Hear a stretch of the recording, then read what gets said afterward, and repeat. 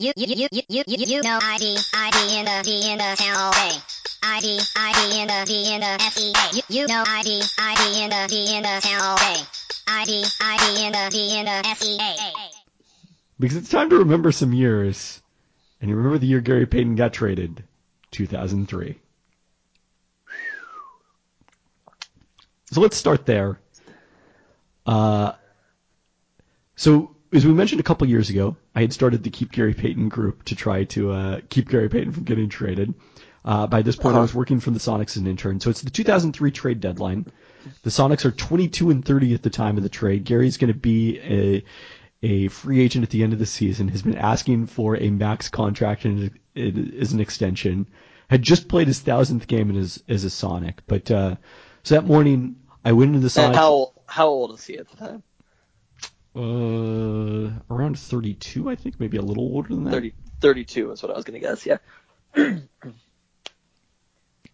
Oh, no, he was much older than that, as it turned out. He was 34, was going to turn 35 that summer. Oh, my God. Yeah. So, yeah. So that morning, I'm in the Sonics offices, waiting around to see if anything happens at the trade deadline, which happens at noon Pacific time, and I don't hear anything. So I'm like, all right, guess we're not having any trades this year. And I get on the bus and go back to the UW and go to my class that afternoon. I forget what class it was. And I don't know anything has happened until I stop in the like, I was majoring in business, and I stop in like the business school lobby, and they had a couple of computers in there, and I try to go on to SonicCentral.com to see what people are saying, and the site has crashed, and I'm like, oh shit. It's like after you post a Peltoncast, right? Very similar, yes. Because they are still hosted at SonicCentral.com. And then I find out the Sonics have traded Gary Payton, and I've got like 5 minutes until my next class. I just went to the next class, which in hindsight was a terrible decision. I don't know why I did it. Peltoncast, come on! I didn't learn anything in that class that helped me. I could have gone to the press conference announcing the trade, and somehow I missed out on it. Do you remember where you were? You found out about the trade? I think Jan might have informed me. Really power. It was like, I'm sure I had no idea who the Ray Allen was. Yeah, probably not. She doesn't know that many players. I've gotten in the car thing. I really not like one of those things where I remember where I was when it happened, though. Definitely. So the Sonics traded Peyton and Desmond Mason to the Bucks for Ray Allen, Flip Murray, Kevin Ollie, and a 2003 first-round pick. Now, a few years ago around the trade deadline, they got back a first-round pick in this trade? They got back a first-round pick. So a few years ago, we did retro trade grades at the trade deadline and did this one, and I think we did the Kemp trade. And this was a really terrible trade for the Bucks. I thought it was amusing. There was a couple weeks ago, for some reason, this came up. Maybe it was the anniversary. It must have been the anniversary of it. I was watching the Bucks game that night, and their broadcaster, Jim Paschke, who has been there for decades, including this trade, was like so unhappy about this trade. And for some reason, it made me very happy how unhappy he was about this trade. Because, like, from the Bucks standpoint, it was a horrendous trade. They traded Ray Allen, maybe their best player since Kareem Abdul-Jabbar, for a guy who was about to be a free agent, and Desmond Mason, and they gave up the first-round pick. That is wild. Who did that first-round pick turn into? Do we know? That was a young man named Luke Ridenour. Oh, look at that. Yeah, so they had the 2 picks in the Ridenour-Carlson draft. Well, and also, not only did they swindle the Bucks out of Ray Allen, but also the Sonics got 2 players who helped set them up for the best season that they had in the post-Kent Payton era. Yeah. So a couple other things about this trade that stand out in memory. The next game for the Sonics, the night after, you know who they were hosting? The Milwaukee Bucks. The Milwaukee Bucks. None of the players played in the trade because Ray and the other Bucks players had to fly back to Milwaukee to get their stuff before coming back to Seattle permanently. There was a press conference before the game on Friday night with Desmond Mason as a visiting player. Still one of the stranger press conferences I have ever attended. A very forlorn Desmond Mason. He was quite upset about it. I would say that Desmond Mason to this day is quite upset about this trade. I think so. I mean, he had famously, gone to dinner with Howard Schultz previously. They were very tight, and that was the difficult thing for Schultz about this trade. He was happy to get rid of Peyton because they had clashed so much over Peyton's desire for a new contract. But for him, it was giving up Desmond Mason. That was the tough part of this deal. I mean, and for Katie too. Yes. We love Desmond Mason. We were sad to see Desmond Mason go. I feel like that really was, for a lot of people, the hardest part of the trade. Because we'd seen. I don't think that was the hardest part of the trade. People flipped out about this trade. That crazy thing is, at the time in Seattle, yes, I don't think we recognized. You definitely did. So I was a little bit more informed by you. Right. I don't quite got how much of a swing this is. I even like Kevin Ollie. Yeah. Even Flip Murray, had some good years on the Sonics. Well, we'll get Flip Murray. He would probably, I'm sure this is wrong, but he might have been better on the Sonics than Desmond Mason was on the Bucks. It's hard to. Replacement level was better than either of them. What? Replacement level was better than either of them. Yes. So there was a story by Steve Kelly, I think at the time. No, was devastated, right? It was not Steve Kelly. For many years, I thought it was Steve Kelly who had written this. Who wrote it? It was Dave Boland of the News Tribune. Would you like me to quote this article? Because I went back and it's not something I've published, but I went back and found it for a piece I wrote. Don't discount this possibility, he wrote. Gary Payton may still be in the league when Ray Allen is retired. As it turned out, Allen outlasted Payton by a mere 7 seasons. And multiple championships. Both ended up in Miami. Both finished their careers in Miami, funny enough. It really is. I just think there was something about it where, because of what we were talking about with Kevin Payton, people's brains broke, right? It's if there's somebody who you love as a player and you've seen them play very well, you just can't comprehend that maybe something else would be better on the court.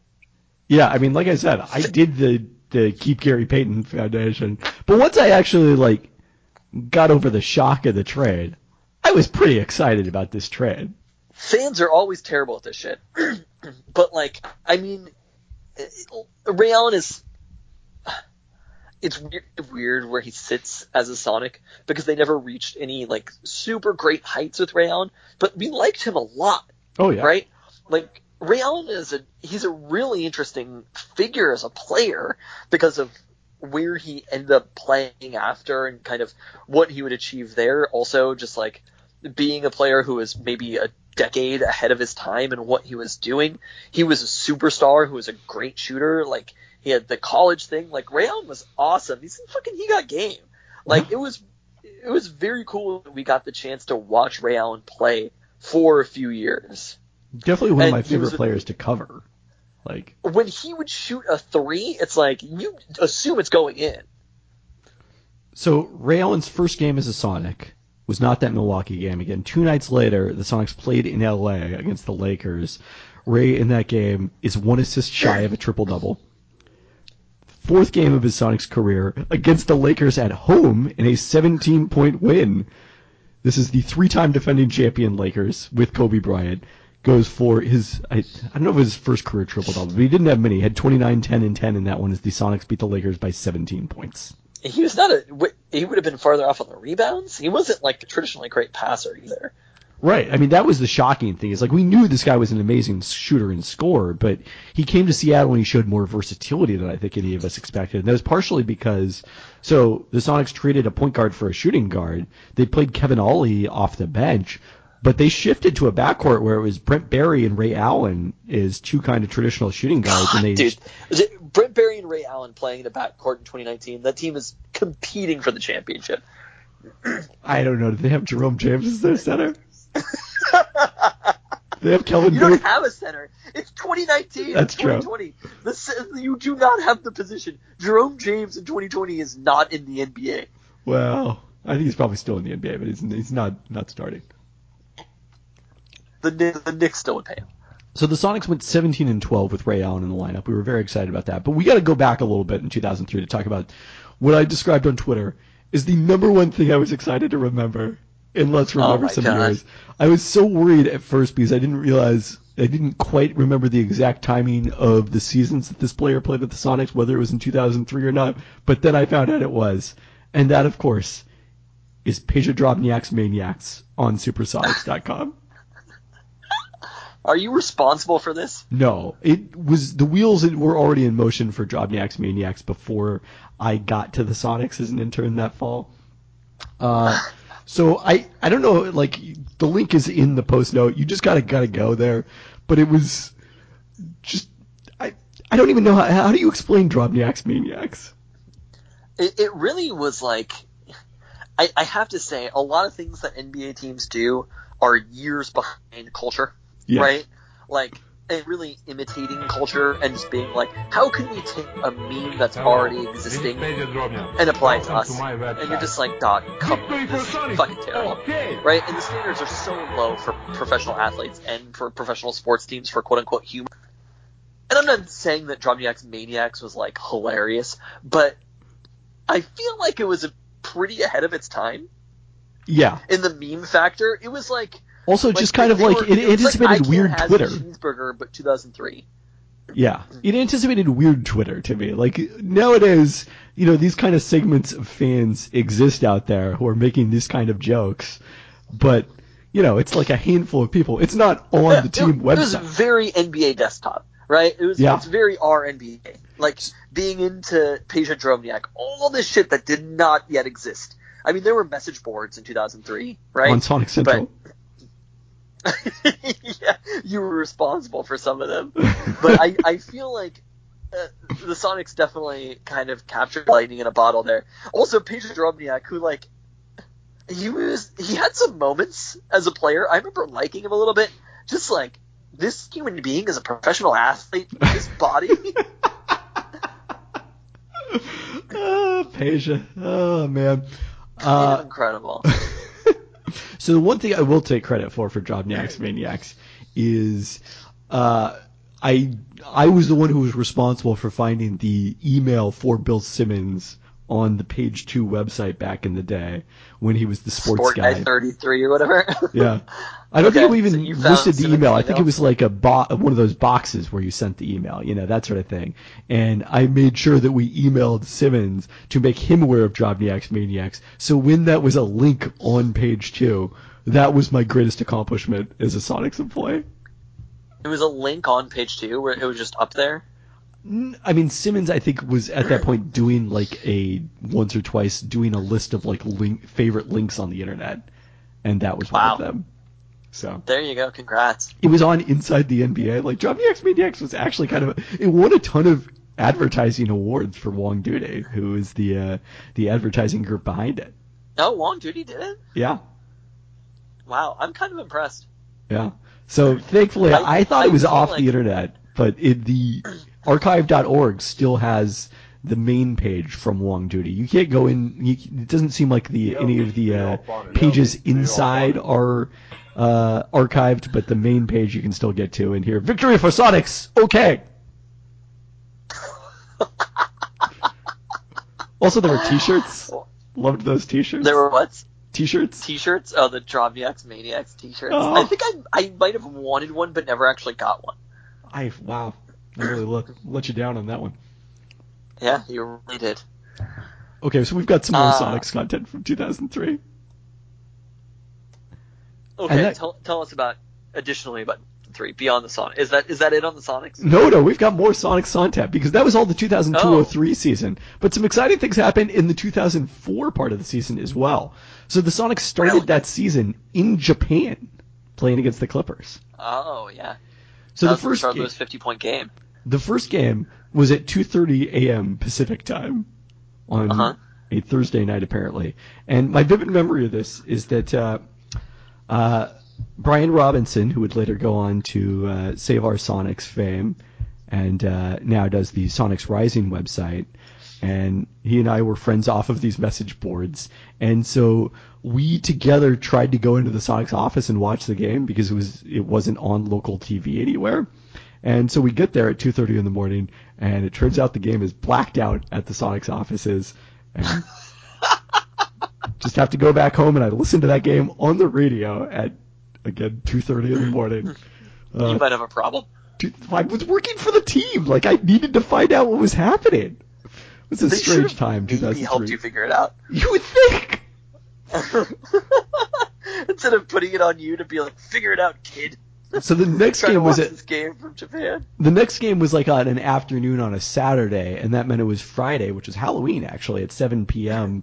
Pacific time. Great start time for TV, and that's where Rashard Lewis goes for 50 points. Wow. So they were both against the Clippers, right? This is like the Q-Rich Clippers. Pretty fun Clippers team too. A Clippers team that was starting, by the way. Peja Drobnjak and Chris Wilcox were their starting front court. Wait, really? Peja Drobnjak? Yeah, he went to the Clippers that next season. Alton Brand apparently missed that game due to injury. Ray Allen was injured at the start of the season, and that opened the door for a little something we like to call Flip Sanity. There we go. Flip Sanity. Flip Murray, over the first 11 games of the season, as a replacement for Ray Allen in the starting lineup, averaged 23.9 points per game on 50% shooting and 39% from three.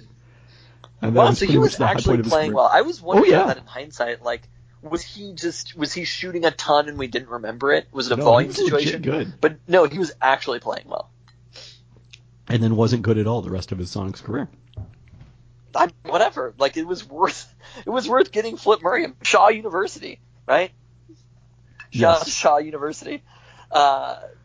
Shaw's finest, Flip Murray. Wow. And then Chris Wilcox. When did we trade for Wilcox? Not until 2006 trade deadline. So we'll get that on episode on 206.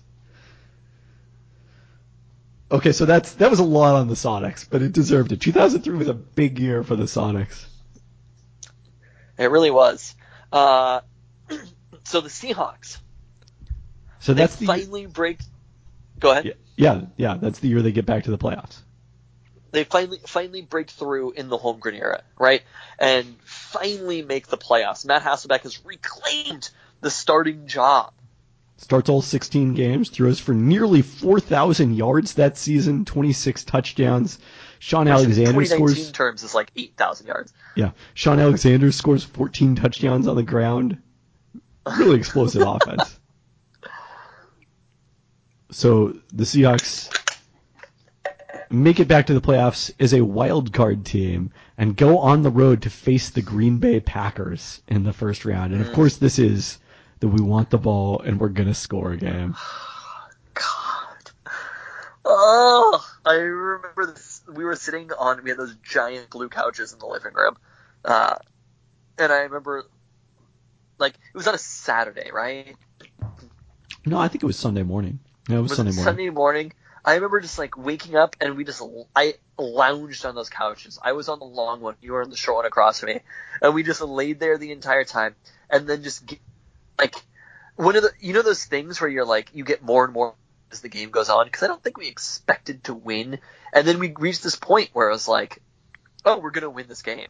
Well, I don't know about that. But the Seahawks tied the game with 51 seconds left after the Packers had gone ahead with a score with 2:44 left. So a thrilling conclusion to regulation to this game.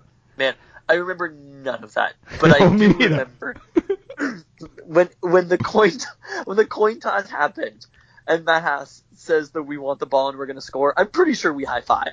Like, we stood up and we were just like, let's very go. excited. Which also, I don't remember watching this game at home. I remember watching it at the house I was sharing with the famous cousin Katie and our third roommate. Really? Yeah. No, you were definitely there with me.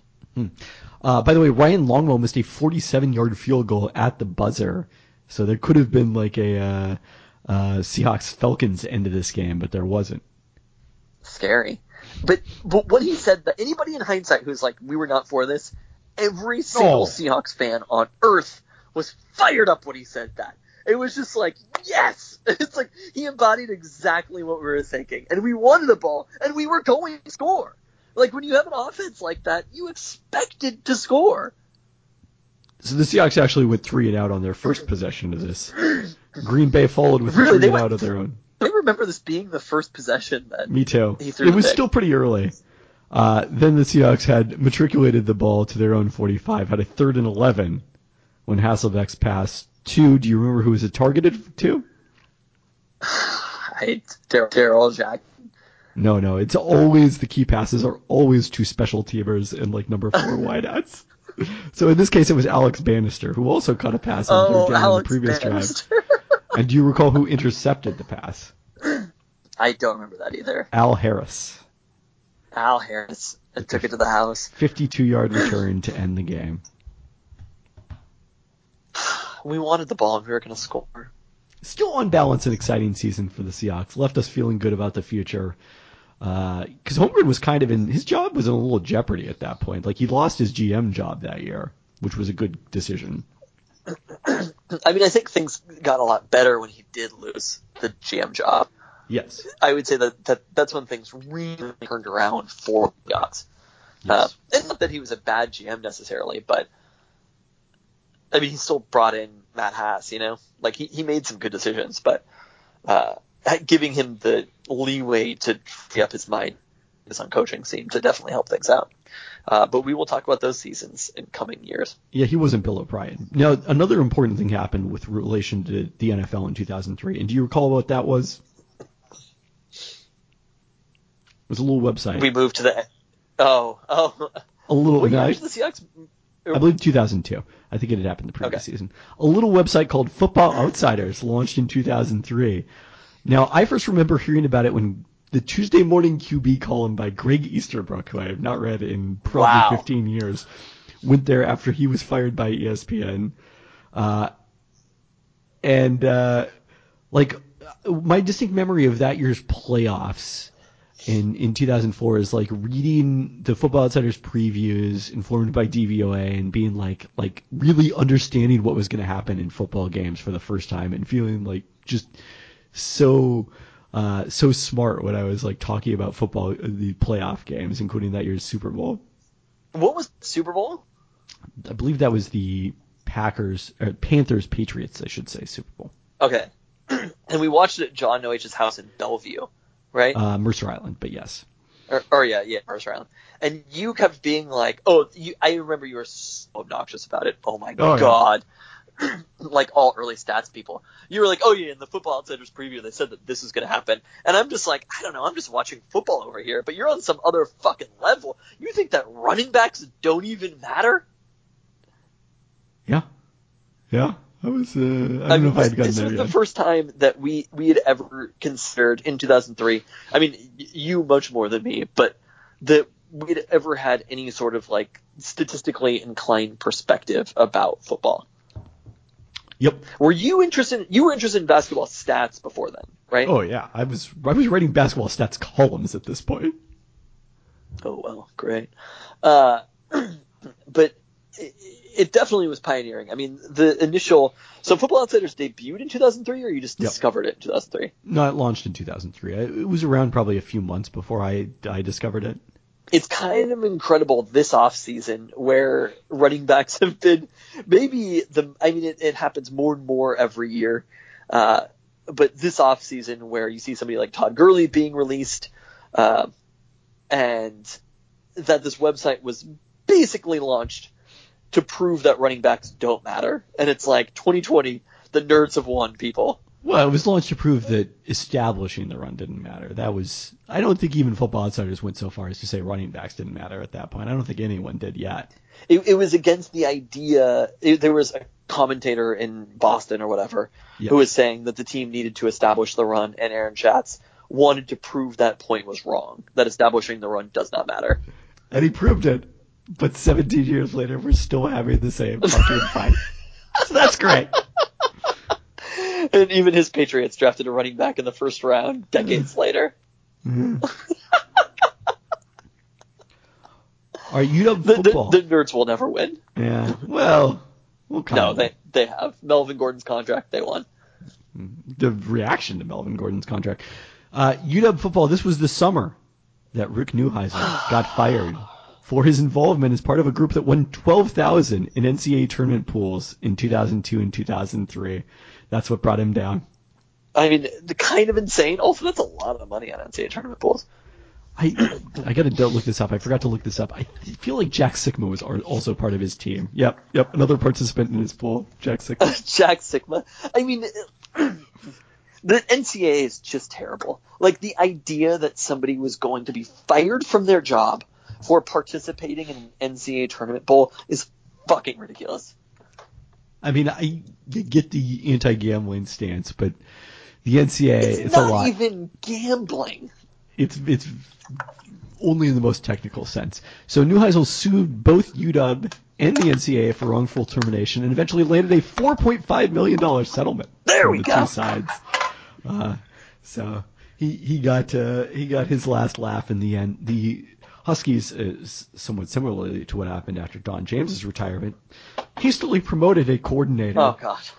In this case, offensive coordinator Keith Gilbertson, who had been a key contributor as coordinator to the Rose Bowl team a few years earlier, but similarly was perhaps not well suited for the job of head coach. But before then, this was future NCAA president Mark Emmert who fired Rick Neuheisel, right? No, this still is Barbara pre-Emmert? Hedges. Yeah, this is still Barbara Hedges at this point. I think there's like two, because Todd Turner was between him and Hedges. This is very early. Mark Emmert was not the athletic director. He was the head of the college. Right. But okay, you're right. But that was during the Todd Turner era. This was still, it wasn't Gerberding. I got a president's scholarship. I feel like I should remember the president's name. The president who gave you the scholarship. McCormick? Fuck him. I mean, I don't think it was like him personally. I don't think he was reviewing the applications himself. Still, that's pretty funny that you got a UW president scholarship and you don't remember who the president was. Yeah.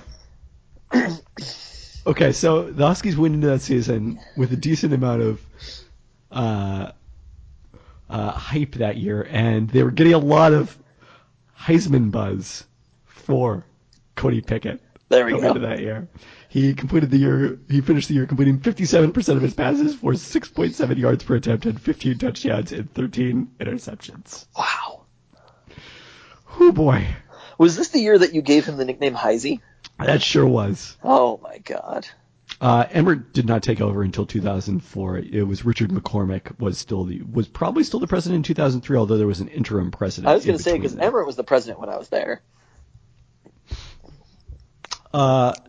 The Huskies, again, hyped, came into the season ranked number 17, lost 28-9 in week 1 at number 2 Ohio State, won their next 3, but then lost at UCLA by 30 points, and lost at home the next week to Nevada. Oh, boy. In a real tough loss. I'm sorry, I'm told the people there prefer Nevada, not Nevada. Finished that season 6-6. They did beat number 8 Wazoo in their final game of the season. Did they win the Northwest Championship? They did not. They did beat. That was the last time they beat Oregon, I think, right? This year. Wow. Oh no, I guess they did win the Northwest Championship. They won at number 22 Oregon State, 38-17. Back Damn. Northwest Championship winners. Dominated the Northwest. Could not beat They got that. anybody. They got the Big Data Bowl. They had everything that year. Oh boy. So what were you? Oh my God. They didn't play in a bowl game back then. The nickname was, so there was Rick or Keith Gilbertson, whose nickname was "Who Made You Coach." I don't know if it was that season that he yelled "Who made you coach" at Elise Woodward. Was that Elise Woodward? Elise Woodward asked him a semi-critical question. Whatever. Not even a critical question. And he just goes, "Who made you coach?" That is such a God. The fucking the reign that college football, and I'll say college sports coaches have to just be indecent human beings is insane. But and not even having to actually worry about the media, just ridiculous that you would think that was an okay thing to do. But so he responds to Elise Woodward, "Who made you coach?" There was Cody Pickett, who was Heisey. Who was it? Was it Craig Chambers or was it Reggie Williams? It was not Craig Chambers. Bright Spot. We definitely want to free Craig Chambers. No, he wasn't on that team. He was later on. Eventually, we wanted to bring Craig Chambers. We did eventually. I mean, Richie Williams was definitely a bright spot at 1,109 yards.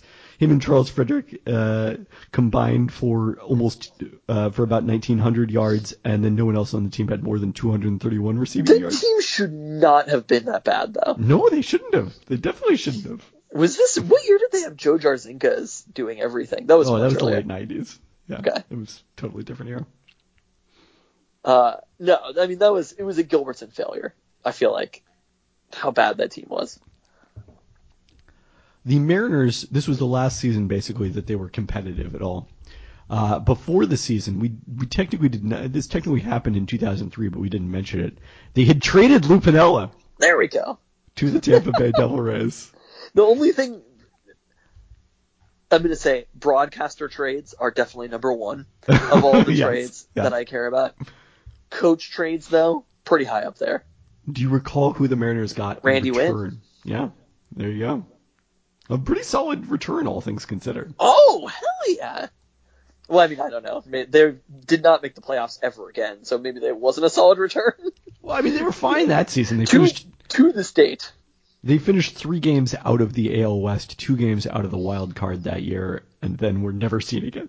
Yeah, they have not made the playoffs since this happened, so I don't know if you could really say that it was a solid return. I don't think that was the reason. Lou Piniella hasn't been managing for well over a decade, right?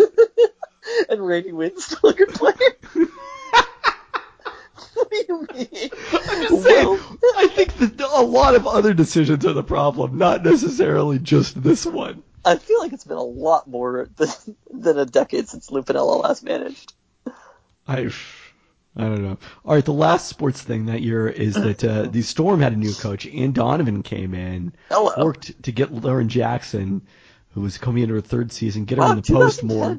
It's only been a decade. Yeah. Baseball managers managed a long time. And Lauren Jackson makes good, she'd been very solid player the first couple of seasons, but really takes it to the next level that year and wins MVP on a non-playoff team. Wow. The Storm went 18-16 that year with a really strong point differential. Sue Bird also played the entire year with a knee that was so bad that she needed microfracture after the season. So shout out is always to Sue Bird, who, if there is ever a season, will be back on the court defying your cynicism last May. Maybe I was prescient. Well, you did not say anything about pandemics. All right, so that's all I got on sports. 2003 in music. We talked about how bad 2003 was. 2002. We talked about how 2002 was. We're so excited to talk about 2003. 2003 was an amazing fucking year. In every way. But, especially in music, right? What was your comment about Ben Gibbard? That he had 2 albums in 2003 that were better than just about any album in all of 2002. There it is. Which were the Postal Service's single album. Give up. And then Transatlanticism with Def Cab. Really quite a year for Ben Gibbard. And kind of out of nowhere. I think that Give Up by the Postal Service, maybe after the Nirvana record that they have, is Sub Pop's best-selling record of all time. That's wild. You have Transatlanticism, which catapulted Death Cab for Cutie from being an indie band into being a mainstream band. They'd signed to a major label after that record came out. And it was 2003, I mentioned that 2002, no bands put out their best record. 2003, so many bands put out their best record.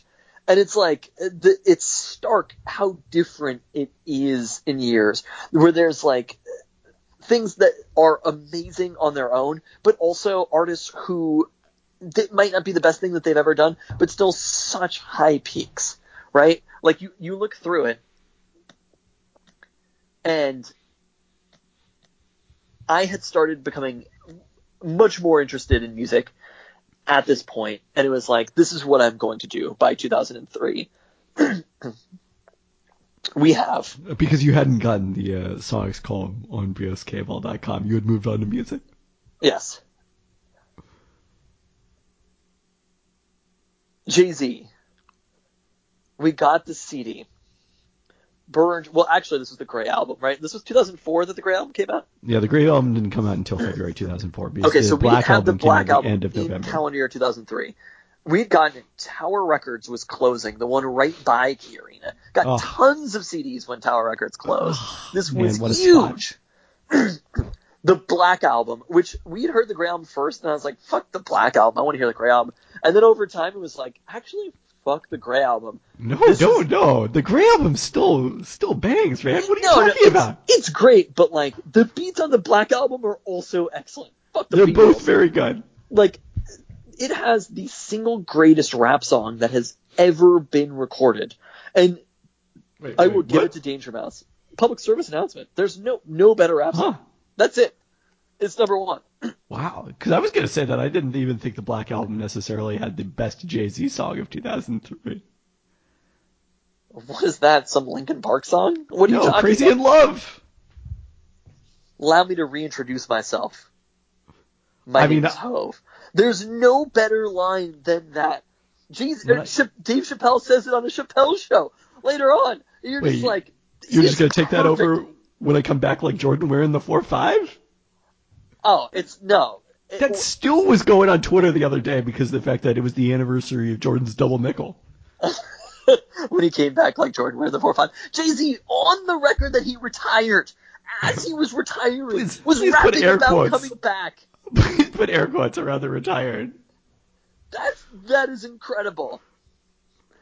But public service announcement, excluding no songs ever, is the number one rap song ever recorded. I paid so much fucking money in like 2000, whenever I worked for the Storm, who knows what year it was, to go see Jay-Z in Vegas. The tickets were $200 for the show. Rihanna was in the house. Ciara was in the house too, way before Russell Wilson.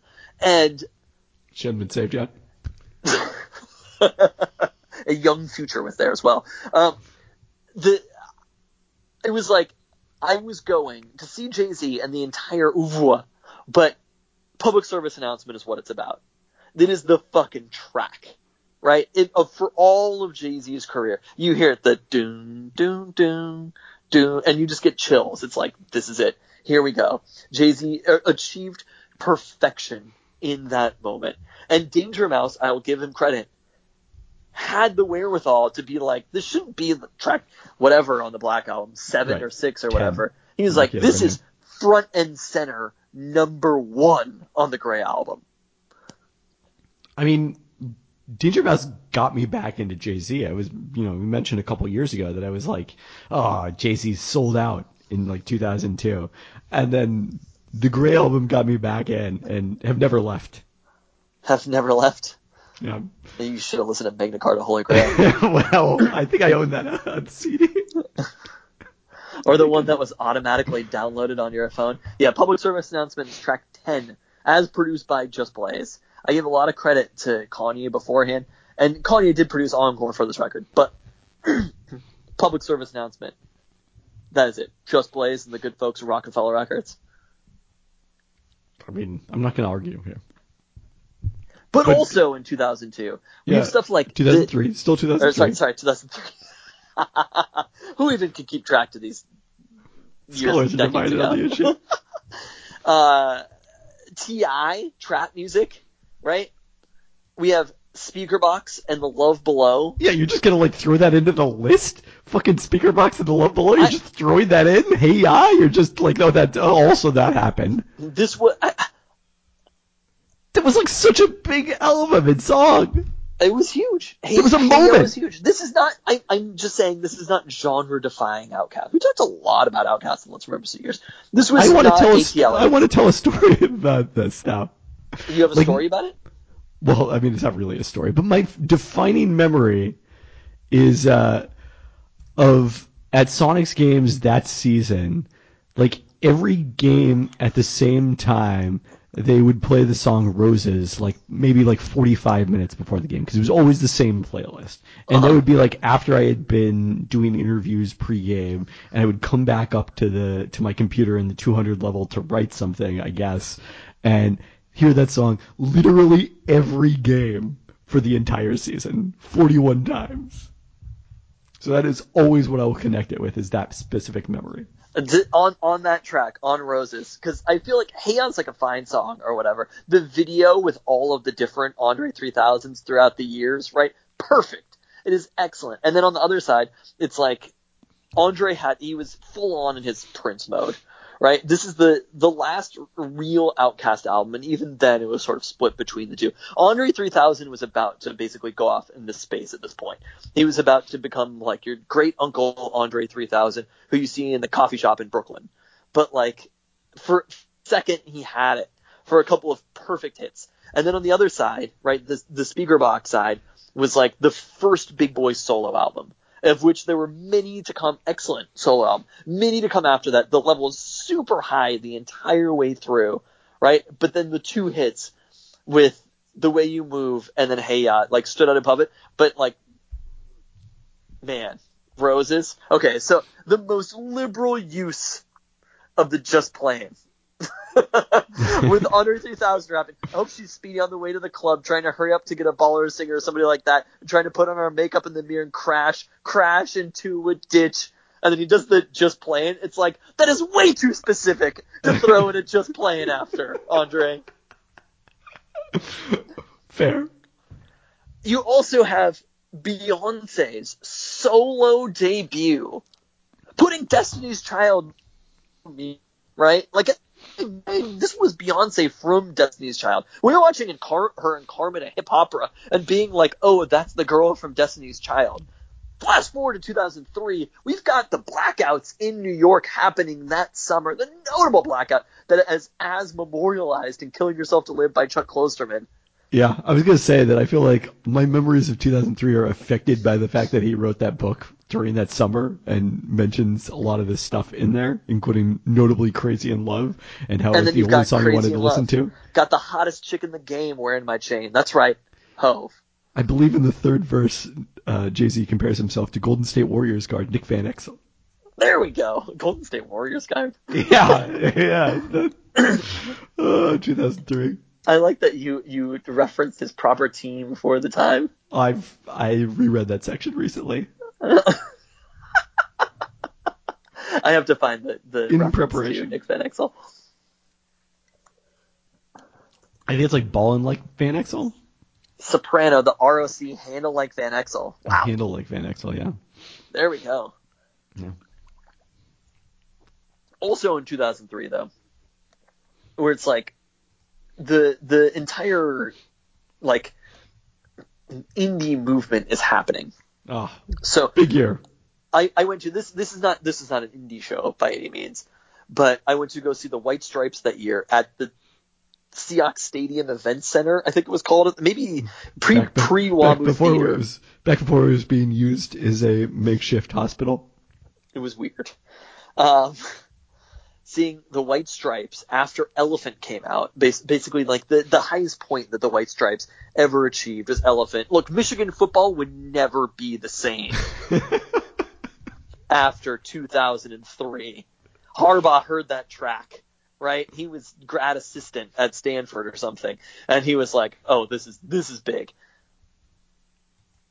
There was that. I saw them at the CenturyLink Field or whatever. Sorry, the Seahawks Stadium Event Center with a little band called the Yeah Yeah Yeahs opening, who put out a little song called Maps in 2003. Great song. Should we be doing playlists for these years? Who has the time? Look, we've got busy lives. I definitely have the time. I have a playlist of every track that we talk about. All right, we'll consider the options there.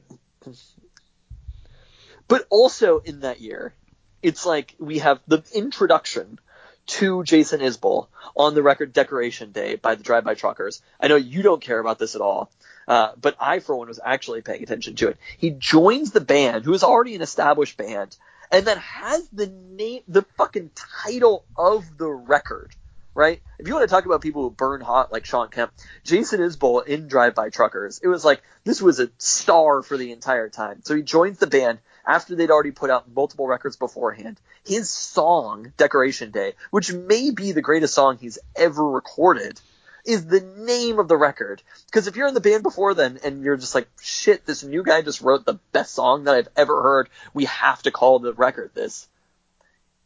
This is way before he's winning Grammys or whatever, writing songs for A Star Is Born. We have early albums from M83, Animal Collective, And You Will Know Us by The Trail of Dead, Michigan by Sufjan.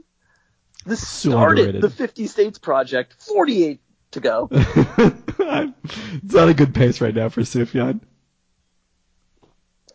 I mean, the Michigan album is one that at the time I had no idea was existing. I do feel like this was like, and everybody thinks whenever they paid attention to something, it was the heyday of it, right? Yeah. To me, this was like KXP's heyday. So I think it was like 2005, I guess.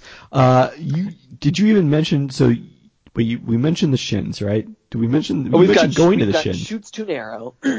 So they're fighting in a sack. What was that? Fighting in a sack.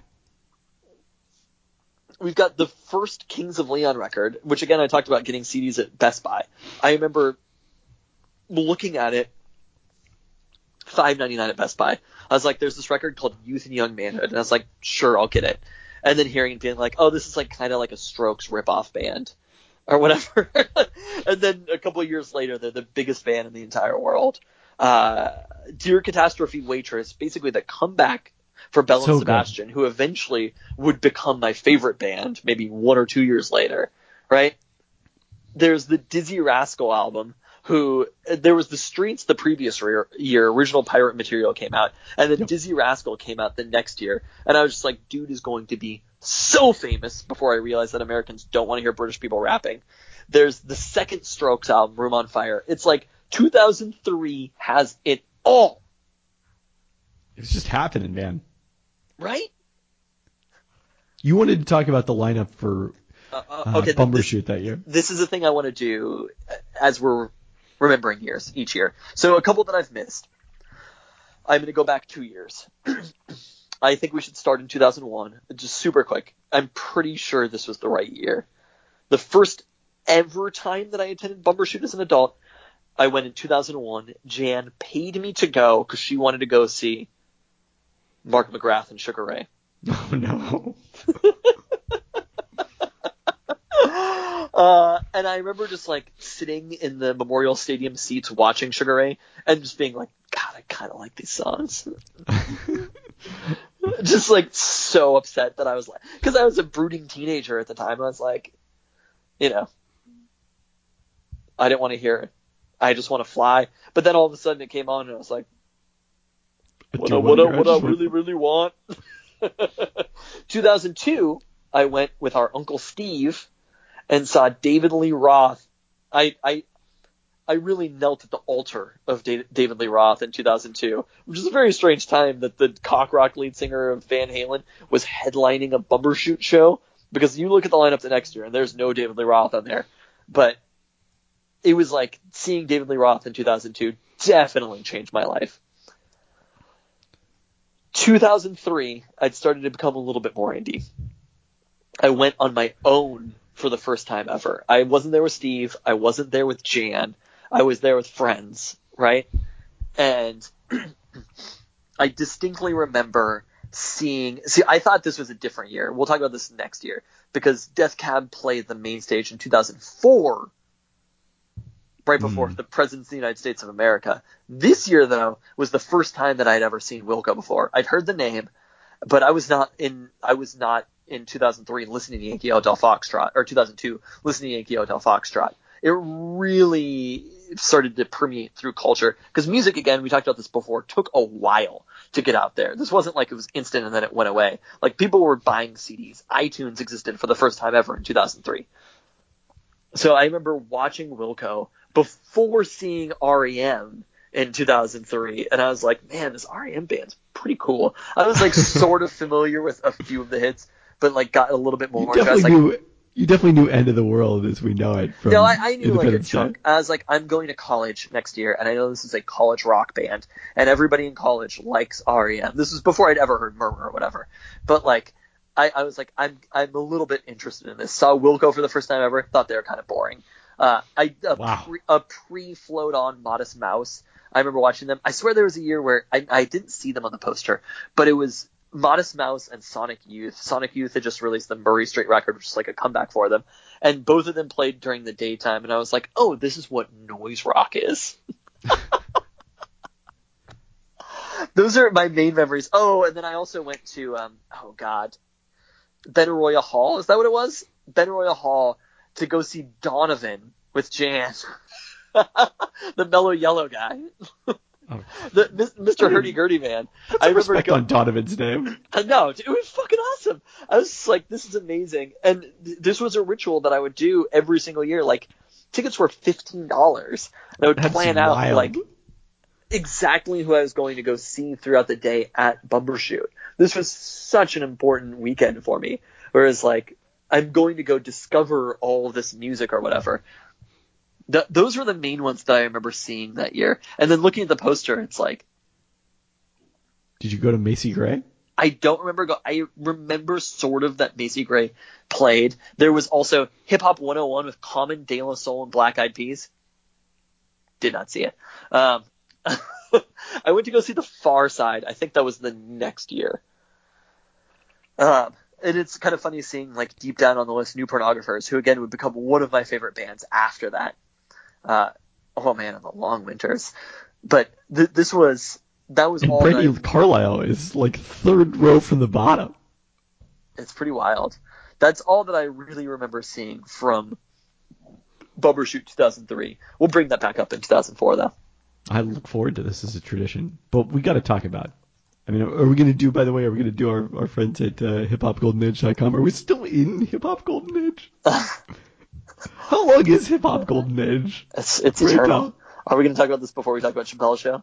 Yeah, talk about that first, and then we'll get to TV. From our good friends at hiphopgoldenage.com, 2003. Oh wow, we didn't even mention this one. From Rhymesayers Entertainment, Minneapolis, Minnesota, Brother Ali, Shadows on the Sun at number 1. Wow. Little Brother LB, The Listening at number 2. At number 3, V. Vaughn, The Traveling Vaudeville Villain, Victor Vaughn. Mad Villain was not out yet. I had no idea who MF Doom was. But in hindsight, this was one that I started paying attention to. At number 4, we have Cannabis, Rip the Jacker.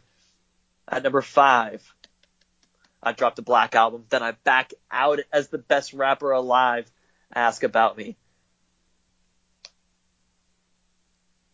Also at number 8, 50 Cent. We didn't mention this earlier. This was a phenomenon. I assumed you mentioned it. Get Rich or Die Trying. In the club was like... You couldn't go anywhere without hearing that song. And we were like, Dre did it again. He did it with Eminem. It was like, there's Dre, there's Snoop Dogg, there was Eminem, and now there's 50 Cent. It was just like, Dre fucking did it again. We thought 50 Cent was going to be the biggest rap artist of the next 20 years. Well, we didn't know that he was going to move on into acting. Really quite a successful career for 50 Cent. Yeah. He's doing just fine for himself. Anyway, 50 told me, go ahead, switch your style up. So, we should talk about Chappelle's Show in 2003. We sure should, because it was a phenomenon, man. I feel like it hit there. I don't know more if in you can 2004. We're going to have to talk about this both years. I mean, yes. Well, I don't know if we have to talk about it both years. Like, 2004 is Chappelle's Show was so important we have to talk about it both years. We also need to talk about playing Texas Hold'em in 2004. Oh, yes. Discovery of the movie Rounders. 2004 was the best season of Chappelle's Show, but 2003 was the most shocking season of Chappelle's Show because it was like we knew who Dave Chappelle was, but we wouldn't have seen any of his stand-up. Yeah. We definitely probably seen Half Baked. I recall thinking of him as the guy from Robin Hood Men in Tights. Oh my god. I don't know. I've never seen Robin Hood Men in Tights, I don't think. What? It's a classic movie. That was more of your level of humor than mine. Wow. I really love the hey on that joke. That was a big one of mine at this time. But it comes out in the first episode with Clayton Bigsby. Clayton Bigsby, the black white supremacist. Like, I remember Zach Muncy telling me about it the next day. He'd watched and I didn't.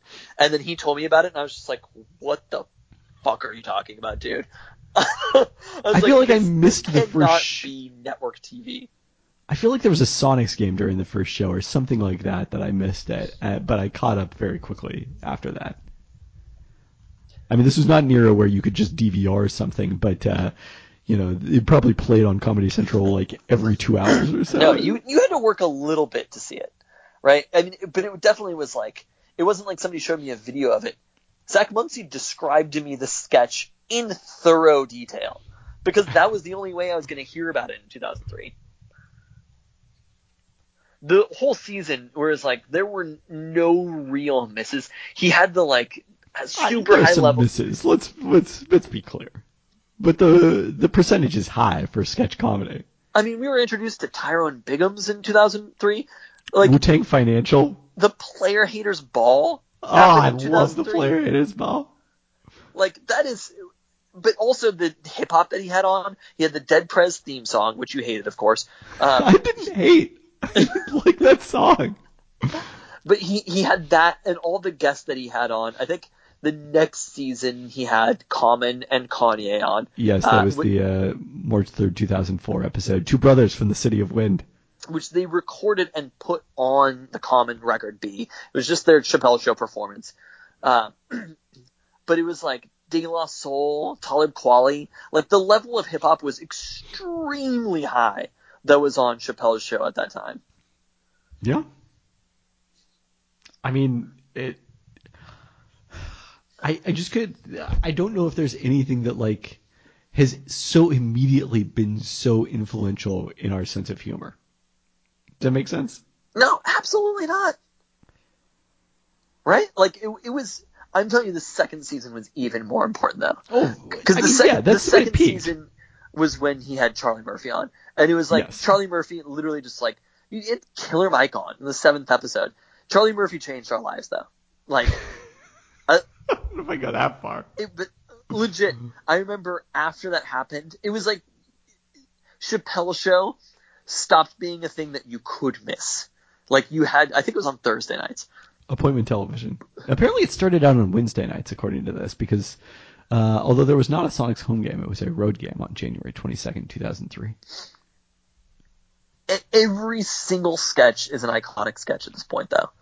Like, especially because, I mean... Not every single sketch. I'm telling you, Dave Chappelle had the wherewithal to just cut it short, though. Right? Like, it's not like he had 3 decades of sketches. It was 2 seasons and only 12 episodes or whatever per season. Like, it was such, oh my god, Roots outtakes. It was just like, it was the perfect, like, encapsulation of what sketch comedy should be. Yeah. I mean, I'm not going to say anything negative about it. God, it's so good. I mean, it was just shocking. It was like so different from everything else on television. It's so good. You don't feel like there's a lot of movies we need to discuss from 2003. Maybe Old School? Okay, so Old School was 2003. This was the beginning of... you were in college. I was going into college. Also, Elf is a movie we need to discuss now. Wait, Elf was 2003? Absolutely it was. Okay.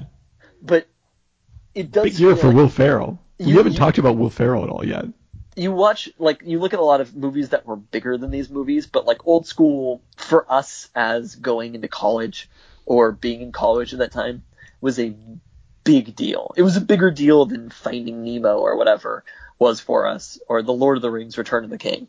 It was like, Old School was like, oh, this is for us, you know? It's like, this is comedy. Similar, honestly, to the, like, Chappelle Show arc. Whereas, like, there's something which is hilarious because these were probably all, like, mid-30s to 40-year-old dudes doing it, but it felt so youthful, what they were doing. Yeah. And it was also, like, we had watched Will Ferrell for SNL in a number of years, really thought he was hilarious there, and then now seeing him make the transition to movies with those two, I mean, that's a huge year. I remember you arguing in the early 2000s, before he became a big film actor, that Will Ferrell was like a top 5 SNL cast member, and I remember like kind of chafing at that idea. Wow, how does it feel to be so wrong? I definitely was, right, in hindsight. We also had Kill Bill Volume 1 was 2003. Like, movies that I remember, this is like the first generation that I really remember, like, going. I had like a consistent girlfriend or whatever, and was going to the movies and going to see Kill Bill. I had already stan Pulp Fiction in 2003. We talked about those gift certificates that we would get from our like sort of aunt, sort of family friend to Tower Records, R.I.P. And we might have gotten it to Blockbuster one year or something, but I know that we all went, us, you and me and Katie and Chris, went to, I'm pretty sure it was Blockbuster in Tukwila or whatever, and I bought Pulp Fiction, the box set version of Pulp Fiction, and I was like, oh, this is actually the only movie that I care about, because I'm a white 17-year-old kid in the sort of suburbs. And I was like, yeah, this is what I care about now, it's Pulp Fiction. And then Kill Bill coming out as like a return for Quentin Tarantino, and watching and being like, this is cinema. Please tell me you didn't use the word cinema. That's what I did, because I was a 17, 18-year-old white kid in the suburbs. I definitely was talking to my girlfriend at the time. I'm like, notice how he uses this repetitive thing to demonstrate this point. This is all bad. Checks out. Also, I graduated from high school Yep. at Highland Community College. I remember being so hot that day. It was very hot. I was on Somehow fire. I remember your graduation better than I remember my I didn't even go graduation, to your the actual graduation, ceremony. I think I was watching Kyle during your graduation. I was just like, I'm good. I'll watch the baby. I don't care. Where was your graduation? I can't. I feel like it was at Highland Stadium. Know where it was at? I think it was at Highland Stadium. Weird. I mean, it's been a long time. It's been almost 20 years now. Still, that's kind of weird. It's been 17 years for me, but I remember it like it was yesterday. Do you? Yeah, I had the all red cap and gown, tight high school, baby. I just remember there was it was really celebratory graduating high school, and I was like, hey, we'll all be back here at Highland Community College in 6 months, as we continue our tight high school education. Home of Brian Scalabrine. But it was legit 100 degrees while we were going in line. And then my history / I remember I had Washington State history with him, Mr. Minio, who we always loved. And he was old school Italian history teacher. He loved 50s, 60s jazz music. You're just it's classic, what you want from a history teacher.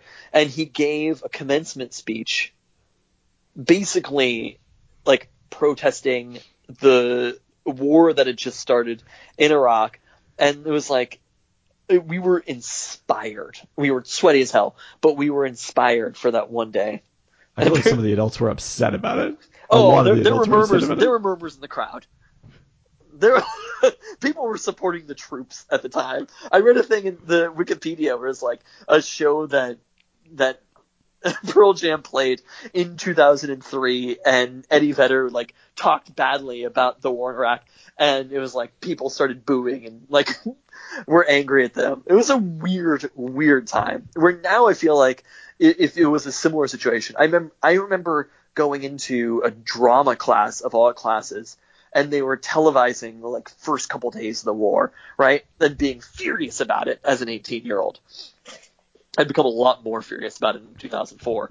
But 17-year-old, for the record. As a 17-year-old. So I remember becoming way more furious about it in 2004, when I got really political. But watching that on the news, and my drama teacher just being so disgusted and shaking her head. And there were definitely protests that were happening in 2003. It was this was the defining cultural moment of our lives. I don't feel like it was that defining for college students. I don't know. Maybe because we just weren't forced to watch it in the same way. I don't know. You don't think the Iraq War was defining?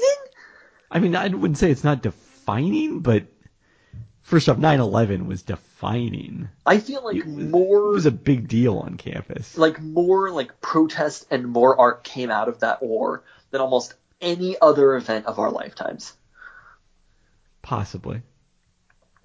There was something about it where it was we were all able to rally around that moment in a way that people have never done in the Trump era, I listen to like Bright Eyes often. He's talking about like the Iraq War, right? Still, I'm wide awake. It's morning. It's like there are songs in there that are informed by that. And the Boulevard of Broken Dreams, like the American Idiot album, it's like this is informed by that war. And that's starting. And I can't think of any other time that there was that much art that was about a singular event where for whatever reason people really rallied around it in 2003 and being upset about it, right? Like there were protests, and there have been protests obviously since then about various other things, but it doesn't feel like artistically and creatively that people have really rallied behind it that much. Okay. And also, in no other era but 2003 has anybody rapped that they're the rubber band man, wild as the Taliban. That is safe to say, yes. What a year. Wait, also, before we leave 2003, should we talk about the fact that the Postal Service album is really almost entirely about pandemics, it seems like? Oh my God. Really, the defining social distancing record of all time. It was recorded by Sending Music, Jamie Tamborello, Dintle, and Ben Gibbard, obviously, sending music back and forth between each other, not even in the same place. But you've got the song We Will Become Silhouettes. Not exactly similar, but people are trapped in their homes in that song. Mm-hmm. I think a lot of people have noticed that this, relates to the current time. But I also think that the song This Place is a Prison has some elements as well. Interesting. I also think the song The District Sleeps Alone Tonight has some elements as well, too. Haunting think stuff. About that. Wow. Haunting. Let's see here. Oh, it's not a party if it happens every night. Pretending there's glamour and candelabra while you're drinking by candlelight. Wow, I'm literally doing that right now. There you go. Wow. Postal Service knew somehow. I don't know how. Ben Gibbard. Man. Visionary. I've got my rain showers candle right here. I've got my Rainier. I'm talking about 2003. Ben Gibbard, you predicted this exact moment of the Pelton Cast.